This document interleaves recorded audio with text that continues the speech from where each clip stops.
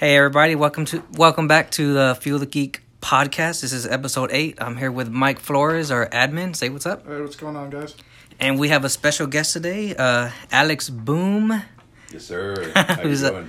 Who's one of our horror experts, and we wanted to get him on and talk a little bit about, what we love about horror movies and comics and all that kind of stuff. So earlier, before we got here, we were talking a little bit about some old school movies. So tell us, what's one of your favorites, Alex?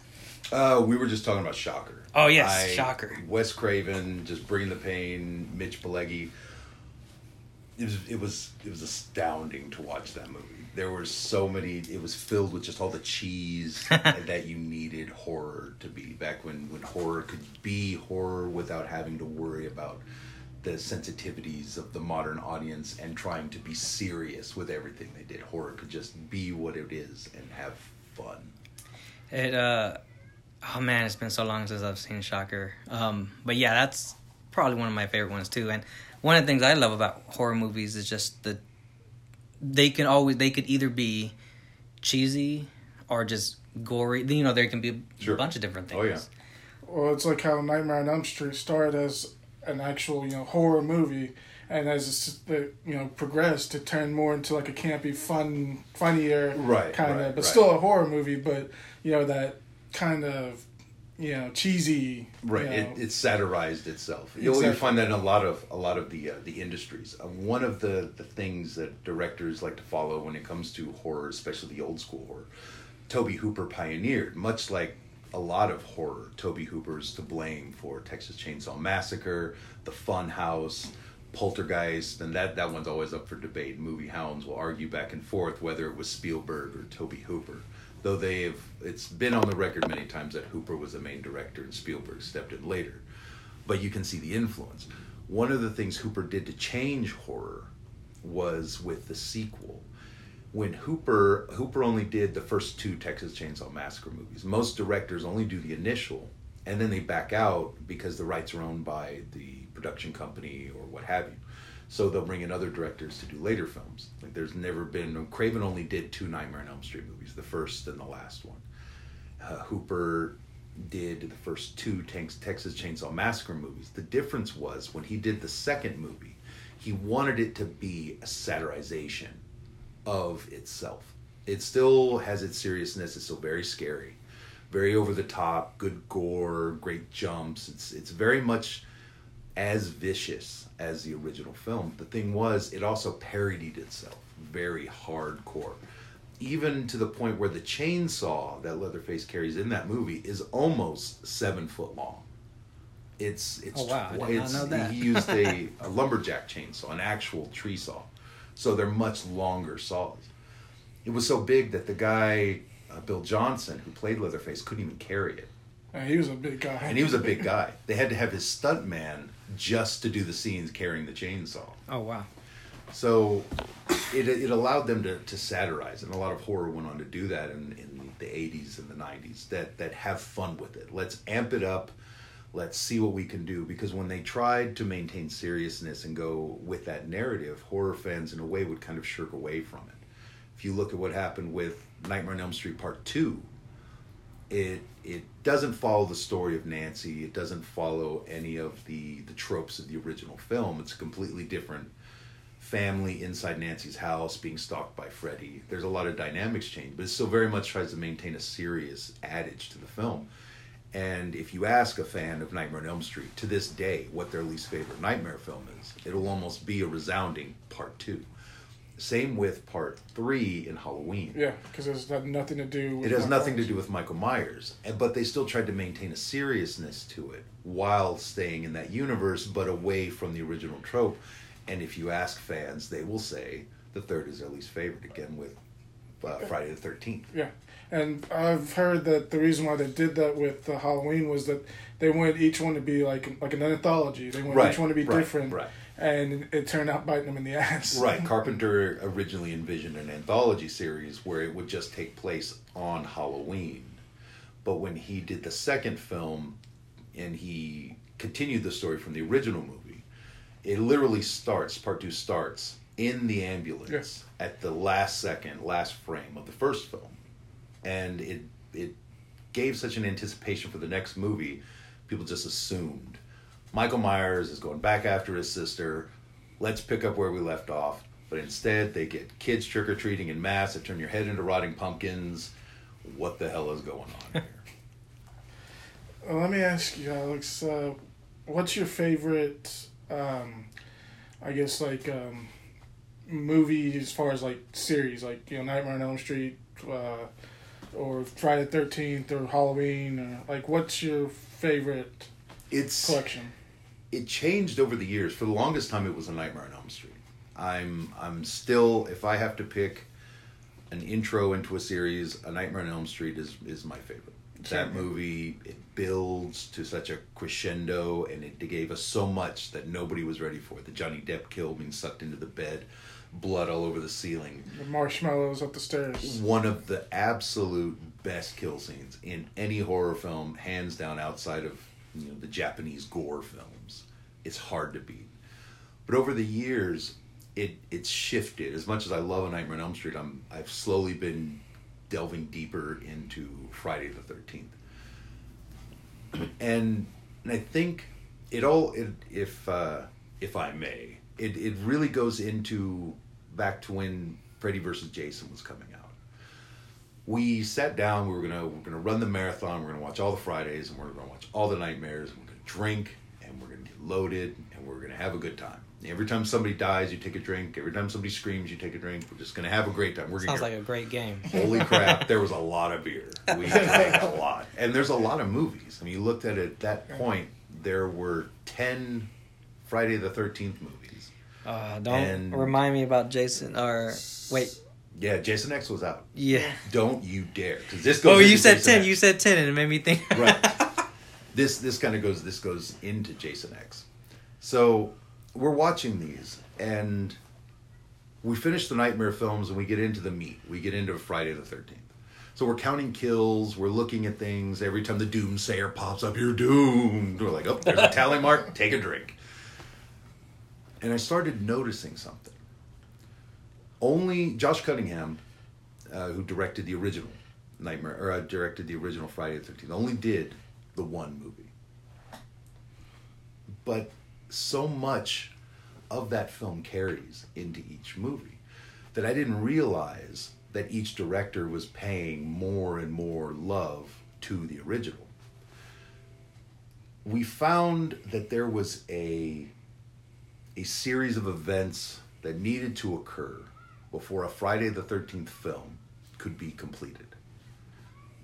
As lame as it sounds, it became something that started to develop. Every movie we watched, these little things had to occur before the movie could end. And there's a lot of really simple ones, like someone has to die by machete. There needs to be premarital sex. There needs to be alcohol. There needs to be drug use. There needs to be Camp Crystal Lake, right? These are all things that need to happen. There does not need to be a Jason Voorhees in a hockey mask, because Jason doesn't even get a mask until the third film. And he doesn't kill anybody until the second film.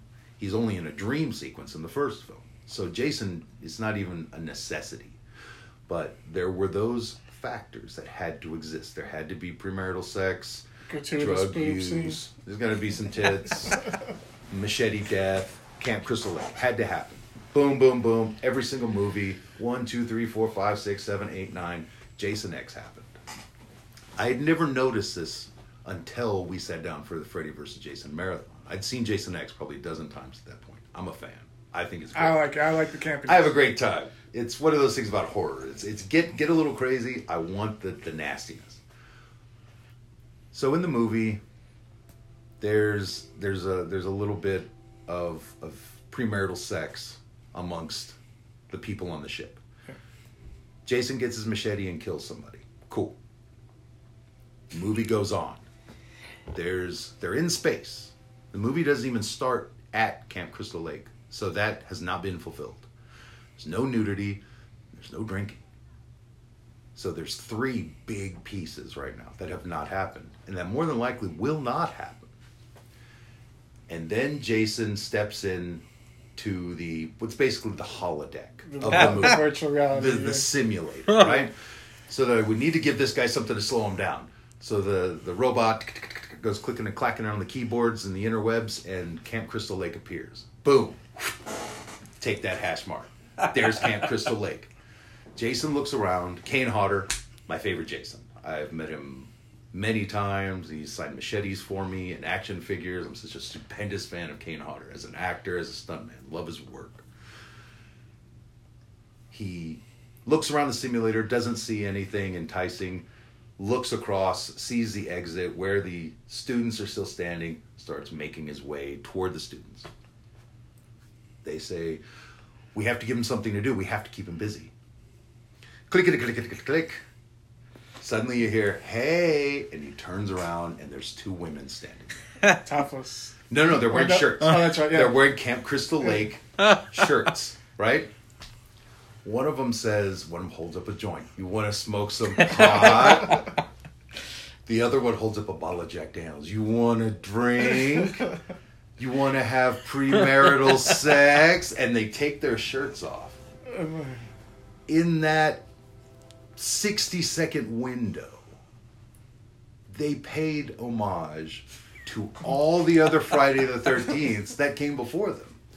It's like they paid attention to those movies as much as I did. And it's that love. It's that devil in the detail. It's that thing that horror does. That wink and nod. Right. It's that, look, we know you're here. We know you've been watching since the beginning. This one's for you, guy. You know what I mean? That's that little pat when nobody's looking. It's like, that one's yours. That one's yours. And that's what I love about horror, is that it's not afraid at its core to have fun. Even when it's trying to be serious, there's still a level of fun in there somewhere.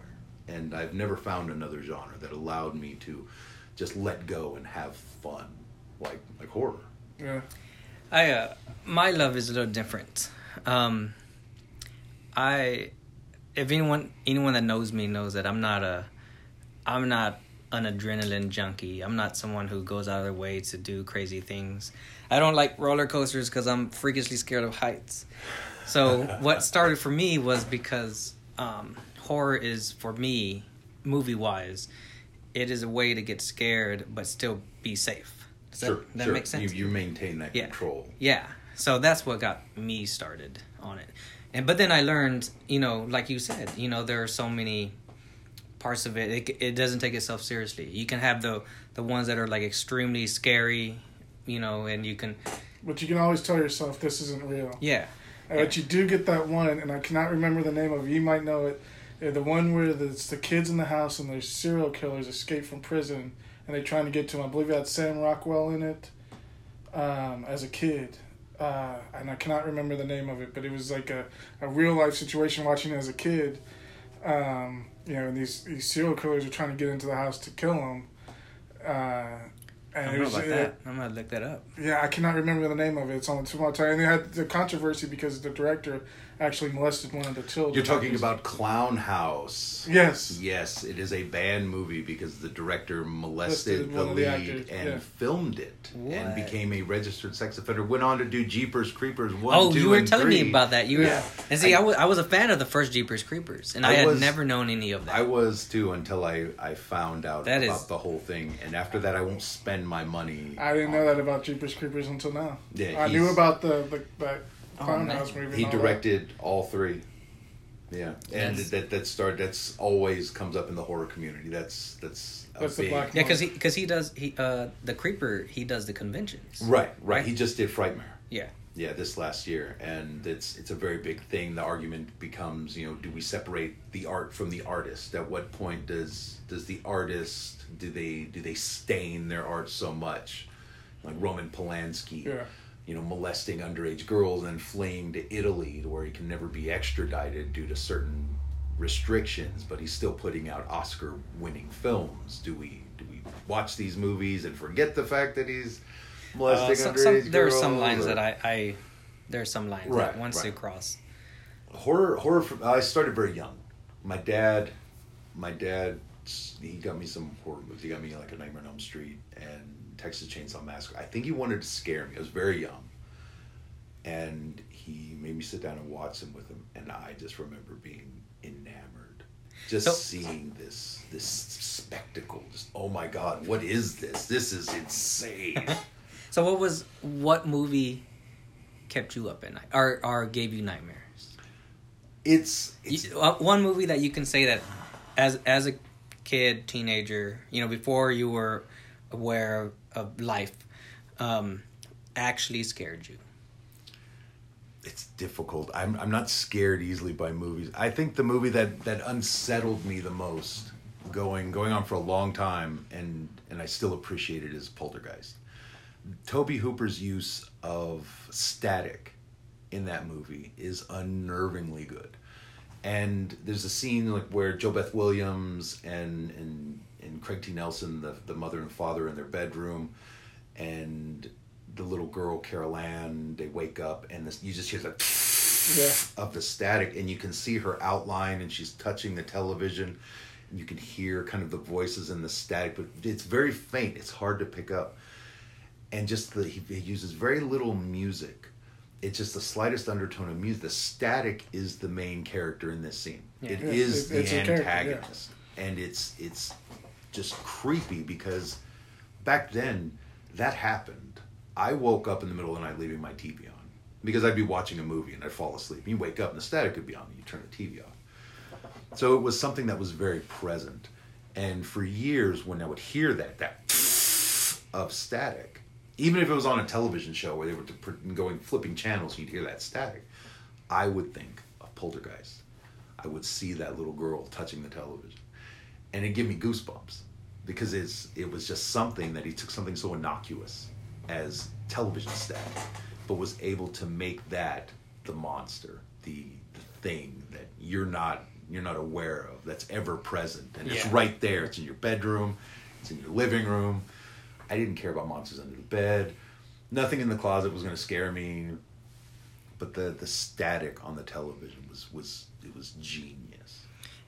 That makes sense. I think Poltergeist is one for a lot of people.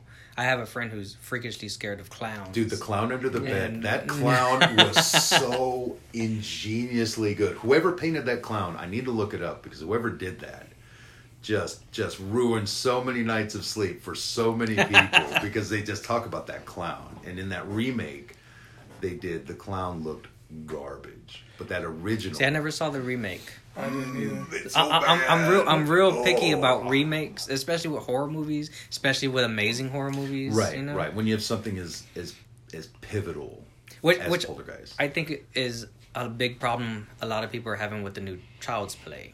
Mm. Nobody wants their Child's Play to be ruined, but I still want to see it. I think the take on it is relevant, and I want to see it. And I've heard actually pretty good things about it. I've heard good reviews. I think one of the things that really gave the Child's Play remake, reboot, whatever it happens to be, the stink eye was right after it was announced that it wasn't going to contain anything from the originals.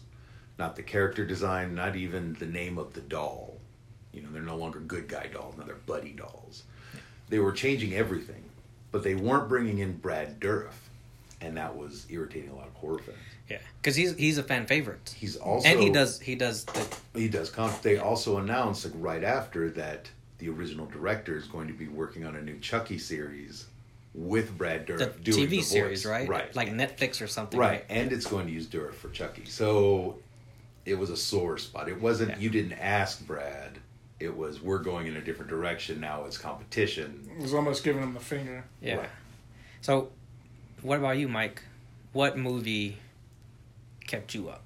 Nightmare on Elm Street. Oh, it's good. Just the fact that you can't run from it. It's in your dreams. Yeah. You can't escape it. You can't go out the door. You can't run down the street. You can't get in the car because you eventually you have to go to bed. Yeah. You will go to sleep. Yeah. And the thing that scared me the most was the marshmallow stairs.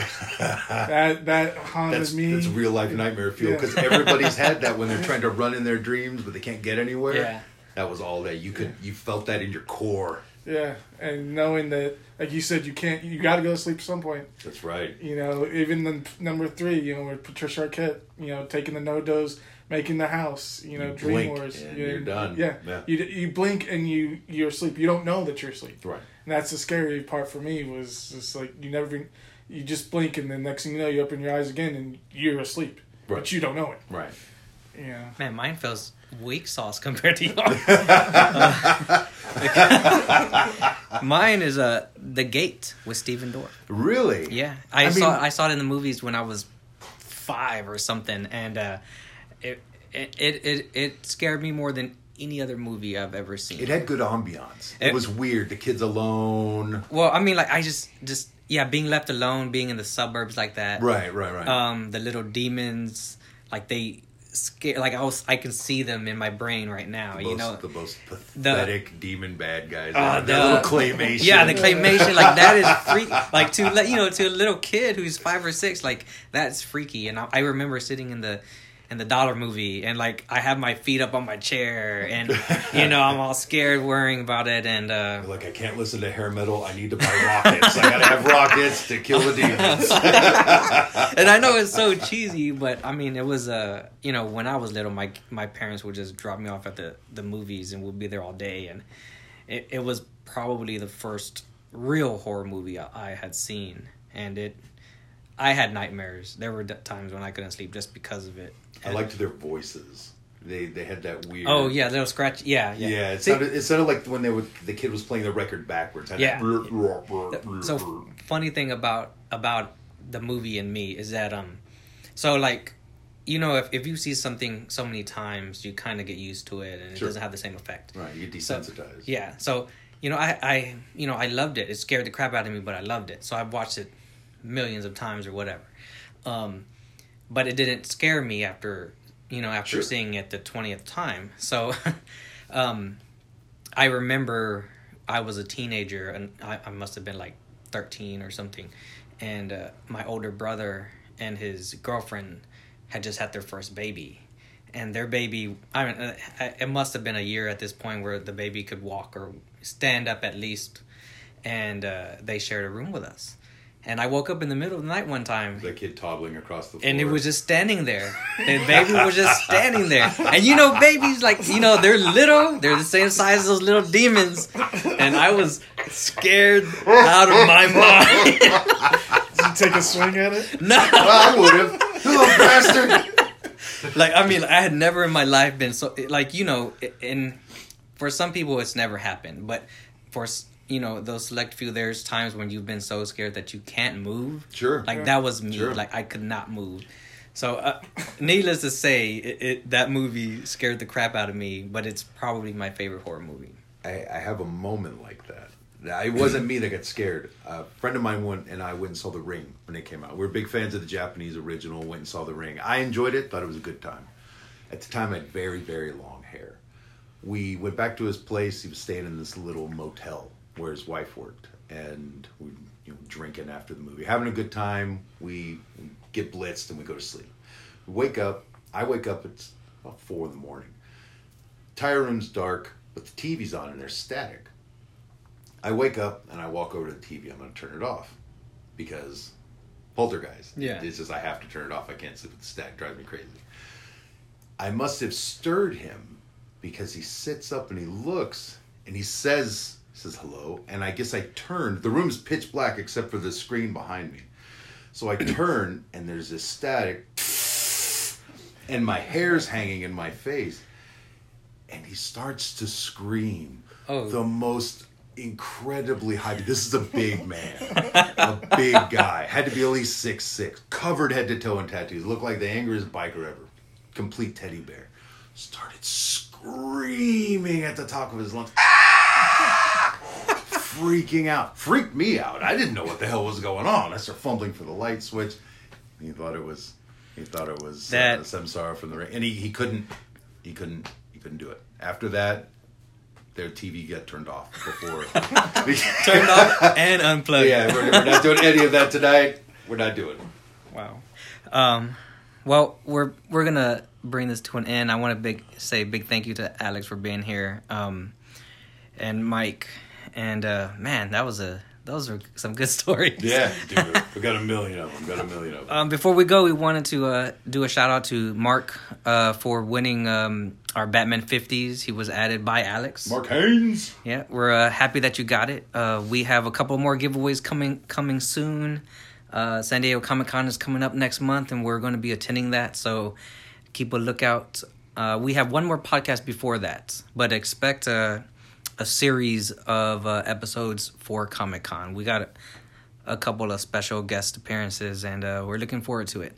We're also going to be having, I believe we call it the 5 days of giveaway or something like that. Oh, yeah, we're going to be working on the title. We're going to be doing 5 days of work in progress. Yeah. We're going to be doing some big major giveaways to thank all the new members and everybody that takes a listen to our little podcast here. And thanks for listening. And like always, just let us know in the comments what you think.